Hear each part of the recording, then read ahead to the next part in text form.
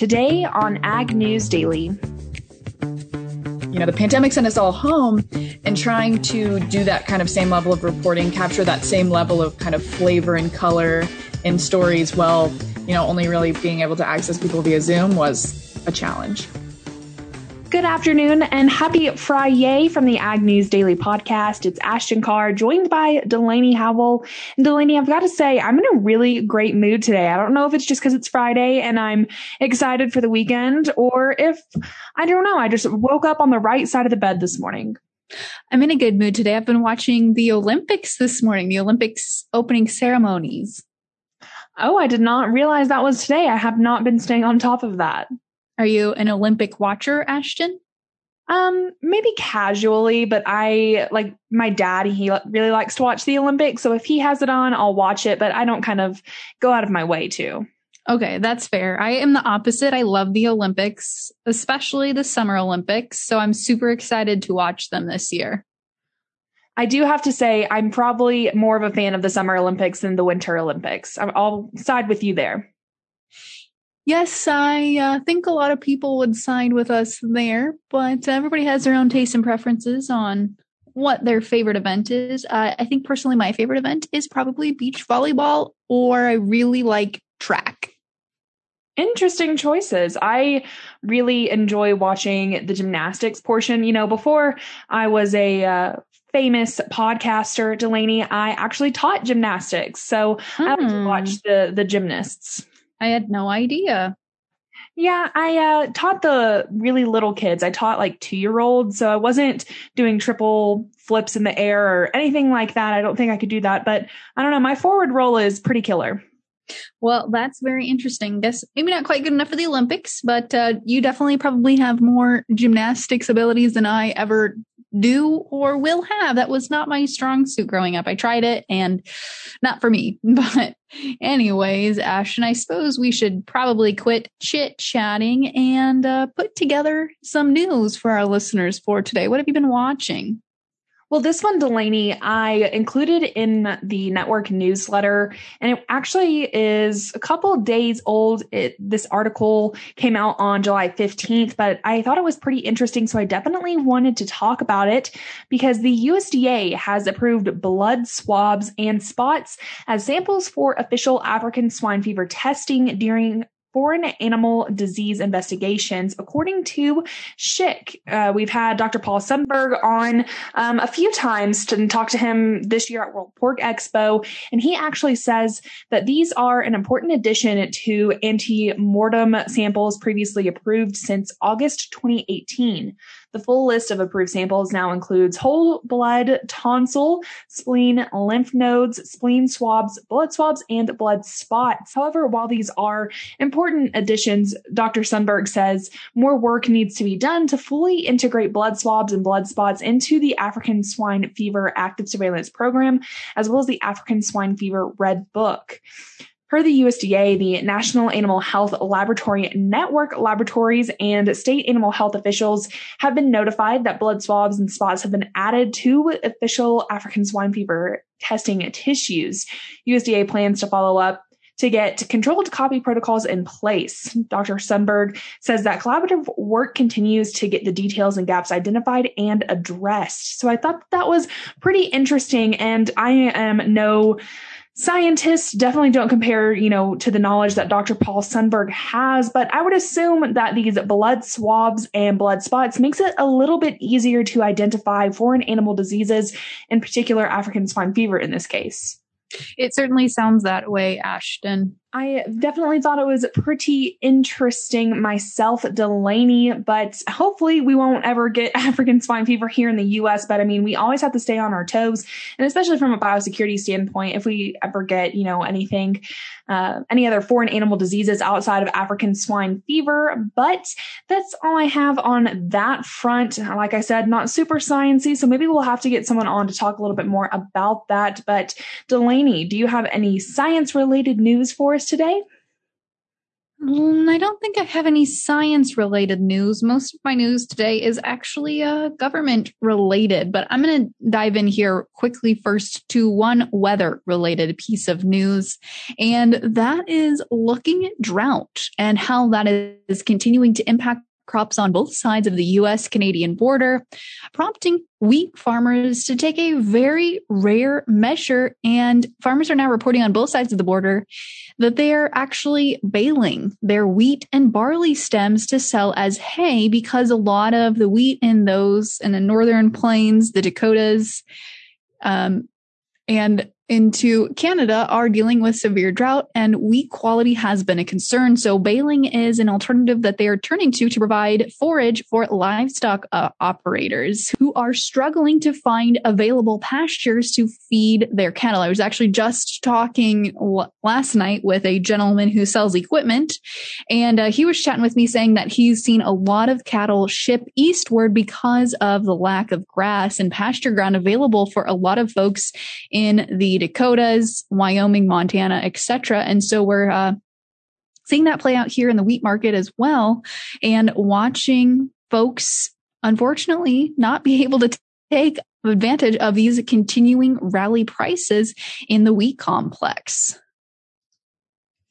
Well, Delaney, I don't have a whole lot to talk about today, but I'm going to follow that up with some news coming out of the timber industry. Since USDA rolled out the Pandemic Assistance for Producers initiative back in March, the agency has announced over $7 billion in assistance, of course, to producers and ag entities.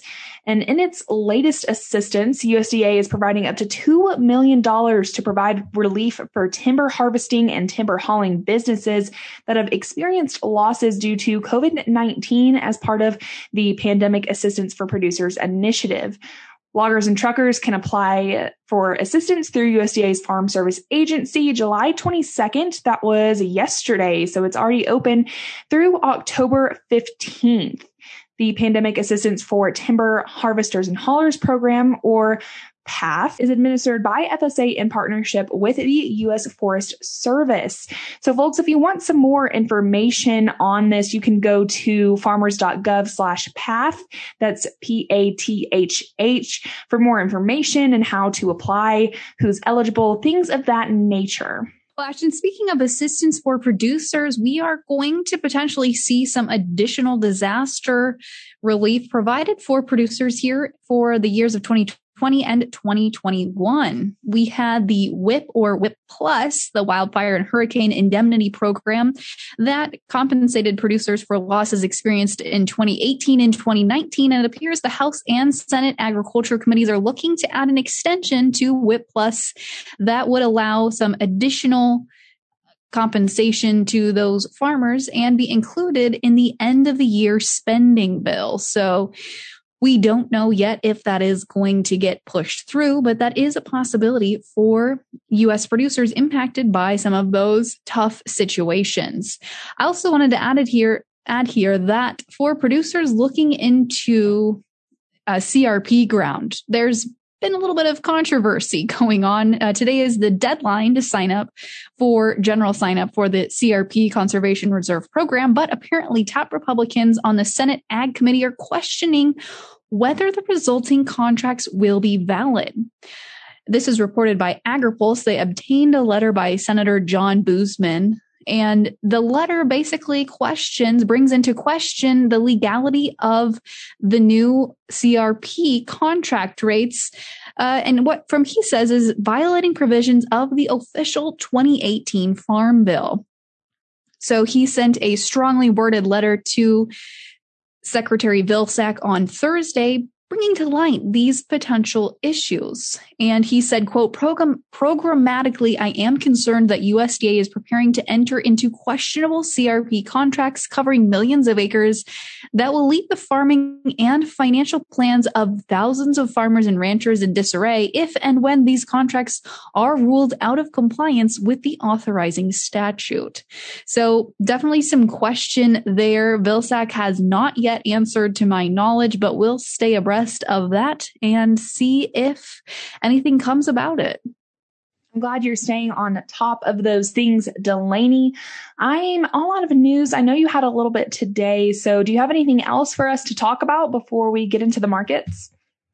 I think really that was kind of my final news story here today, Ashton, other than chatting markets, and markets are continuing to have some push-pull action, trying to make up their minds whether they want to trade news and weather or trade news of Chinese cancellations and or export sales cancellations for that matter, as I reported yesterday. So we had, again, some red on the screen today to finish up the week. I think we ended about a percentage higher in corn contracts overall. So we did see a little bit of positive movement to the upside, but overall, not much movement going on, especially in the corn market today. September down 17.25 to close at 547.25. The December down 18.25 to close at 543. In the soybean pits today, the September contract down 13.25 to close at 13.55 3/4. The November down 10.5 cents to close at 13.51 3/4. Hopping over to take a look at the wheat pits today, we saw weakness across pretty much all wheat complexes as the Minneapolis September contract down 20.5 cents to close at 883.5. The Dees down 21.5 cents to close at 870.5. Hopping over to take a look at livestock for today, we had green across the screen as the August live cattle contract closed up 70 cents to close at 121.50. The October up 47.5 cents to close at 127.15.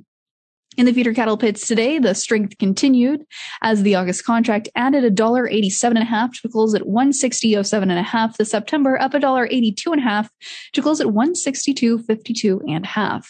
And hopping over into the lean hog market today, the August contract up 70 cents to close at 107.35. The October up 90 cents to close at 92.62.5. And lastly, to wrap things up here, we've got to check out the Class 3 dairy milk futures, which had some strength today as well. The August contract added 9 cents to close at 16.48. September up a dime to close at 16.92. Ashton, let's turn it over to your conversation that I unfortunately had to miss with today's AgGrad 30 Under 30 interview, Sarah Mock.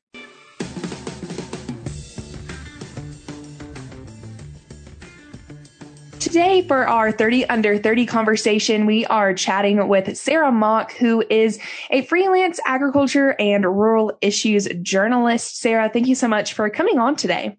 Yeah, thanks for having me.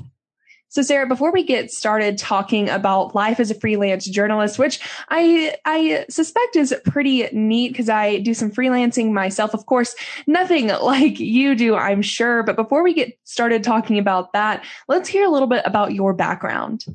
Yeah. So I actually grew up on a kind of small family farm, really more of a hobby farm in Wyoming. And that's where I kind of got my start.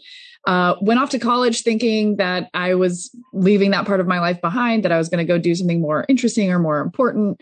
And then actually I got about halfway through college and realized that being from a farm is actually one of the more interesting and important things about me.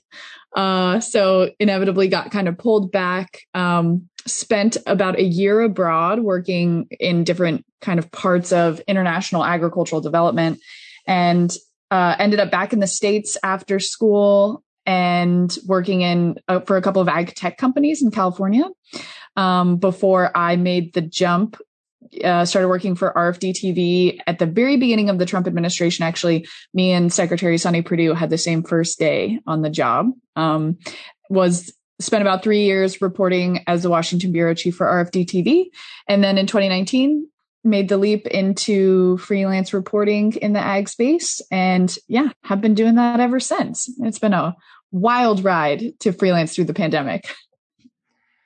I certainly bet that it has, Sarah. Why don't we touch on that a little bit? How did the pandemic really affect the way that you operated as a freelancer? Yeah. So the funny thing is I was actually on a reporting trip the week of like March 13th, which was, the week of President Trump sat down and did like his big speech from the White House and ended travel to Europe, and things got really like no one really knew what was happening and how things were going to go. So I was up in upstate New York reporting a story about farm workers and the changes that were going on in New York State earlier in 2020, and ended up coming back to having to like basically like in the middle of a week-long trip, just like leaving and like driving home basically in the middle of the night to make sure, my editor said, you're in New York. We don't know what's happening with New York City. So like, we don't know, maybe the state borders are going to close. So like, you should probably just go home right now. But yeah, the biggest thing was just, I've spent most of my both reporting career, when I was at RFD TV and as a freelancer, just spending a lot of time on farms, kind of out in the countryside, meeting people in person, spending time when I was in Washington, I still live in Washington, but when I was, really focused on policy, going to the Hill, going to the White House, going to USDA. And then, the pandemic sent us all home, and trying to do that kind of same level of reporting, capture that same level of kind of flavor and color in stories while, only really being able to access people via Zoom was a challenge. And Sarah, I kind of want to dive into the challenges that you face as a freelance journalist a little bit more, because it definitely is, I think, a career that is very challenging. So what are some things that you find challenging in your position on a day-to-day basis, and how do you kind of overcome those challenges? Sure. Yeah. The most challenging thing about freelancing is probably just that there's like basically no money in journalism, especially for freelancers. You spend a lot of time pitching, researching, kind of getting a story ready to take to a publication. And, by the time you've spent a month on it and like, several dozen hours, you come out with like, $800 or $1,200, and doesn't seem like a great return. It's tough because it's also very, very fun. And I still catch myself when I'm out, on the ground reporting, whether it's with farmers or, in like a food spaces, just being like, oh my gosh, like, how is this my job? This is so cool. But, the challenge of just being out, freelance journalism is basically entrepreneurship. It's just, you're constantly selling, you're constantly, trying to get new contracts, trying to get new, to pitch stories, to come up with new stories, to be kind of on the cutting edge, to stay in tune with, what is news, but then also what editors want, what, is exciting, just a huge range of kind of topics and things, and, what's going on behind the scenes as well. So being able to balance that and kind of organize, and then also be self-motivated, because that's the other thing is you don't really have a boss to tell you like, you need to sell 6 stories this month, or you need to file, every Wednesday at this time. It's just like, you kind of build your own structure and live within it, and, optimize around the way that you work. And yeah, I'm almost 3 years into freelancing, and I feel like I'm still really figuring that part of it out. Sarah, I kind of want to talk about the differences of being someone in-house, or, companies having in-house communications teams versus, finding some freelance work. I'm in college myself, and a lot of my professors, we would have discussions about how difficult it might be to kind of go out and sell yourself in the industry as a freelancer, or as somebody who has their own media company, trying to kind of sell yourself to other companies that already have people in-house. I don't know if this question kind of makes sense. I think I'm wording it a little bit funny, but hopefully my message is still getting across here about the differences there, and why freelancing might be a better option, and maybe where the industry is kind of heading in that standard. Totally. Yeah. No, this is a great question. And I would say, freelancing is, I think, becoming, I would put freelance reporting and freelance communication work in kind of like that gig economy space, where yes, it is definitely becoming more common, and companies are a lot more open. I think especially in like the old school world, when at the very beginning of my career, it was very much about like the agency that you worked with, and, companies worked with like a very limited number of people. But, more and more I see organizations and companies being interested in just like, they're looking for what's fresh. They're looking for what's new. They're excited about trying things out.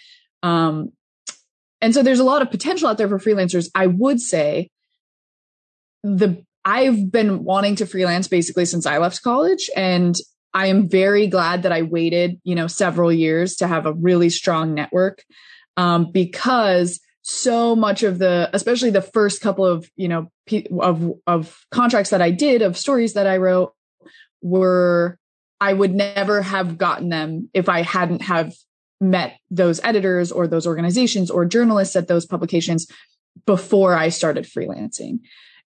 Just having that network in place and being able to go and like tap, what we're basically like, one of the fun things about freelancing, especially when you have been around a little bit, is like, you're kind of just going to your friends who, you've met at conferences or who you've just like worked around or near, and, saying, wouldn't it be great if we could work together for a little while, and being able to, leverage those relationships to get the kind of opportunities that you want is really important. And it's really, really, really hard to do that if you just don't have the network yet.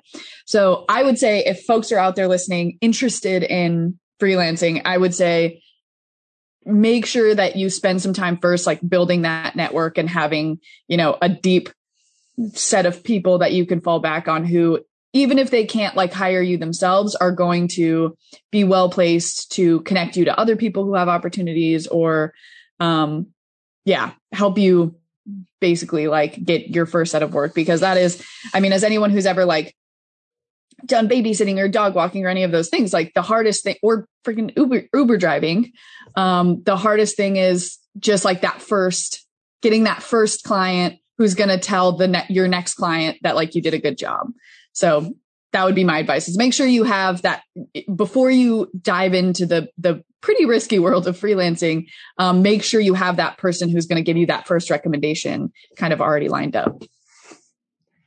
And Sarah, I'm going to ask you for a little bit more advice here, because I think a lot of young freelancers struggle a little bit when it comes to an industry payment standard and, feeling like their work is worthy of, X amount of dollars. So how did you initially kind of talk about how much you wanted to get paid for your time? Because obviously that's a very valuable asset, and your work is a valuable asset as well. So how did you initially kind of set that standard for yourself?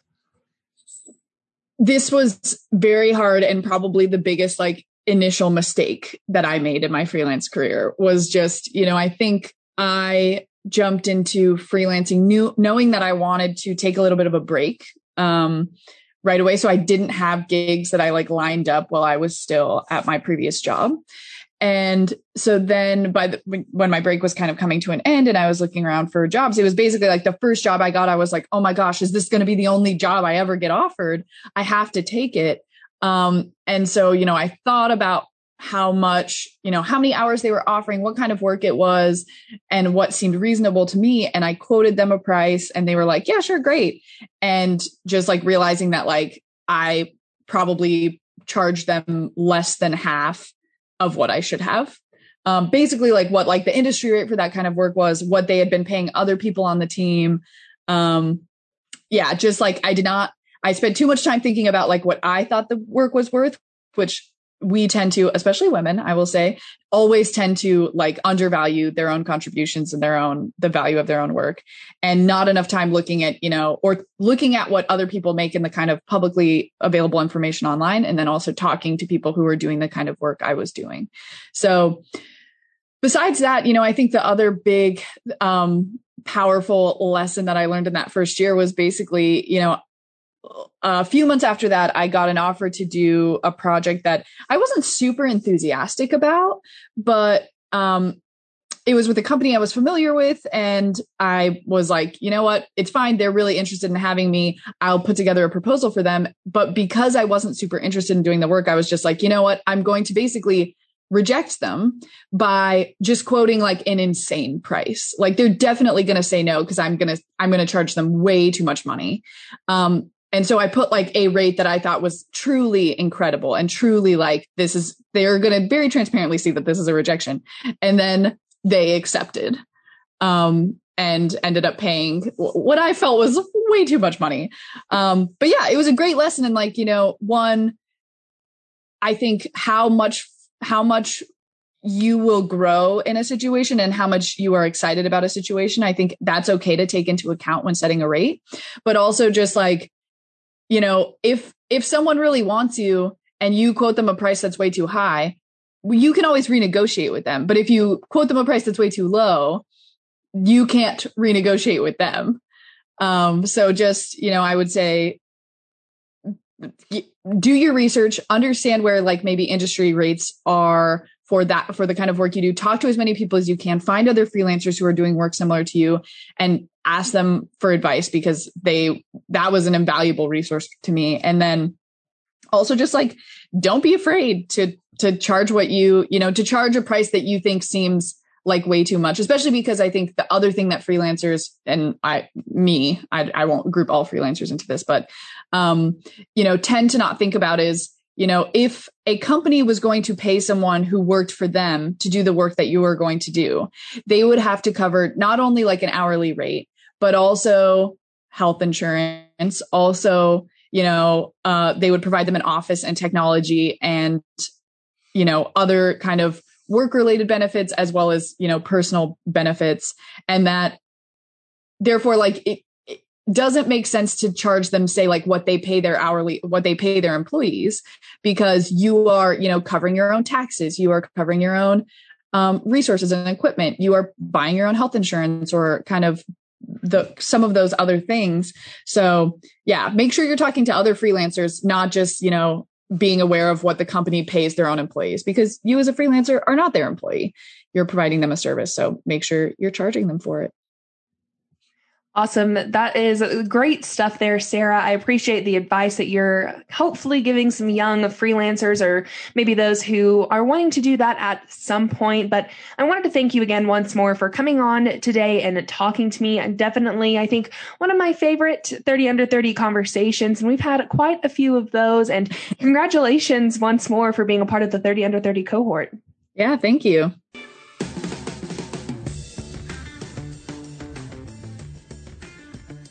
Thanks again there to Sarah for joining me this morning to chat about freelance work and really how to sell yourself. Whenever you're a freelancer, I think that that's a pretty important skill to harness.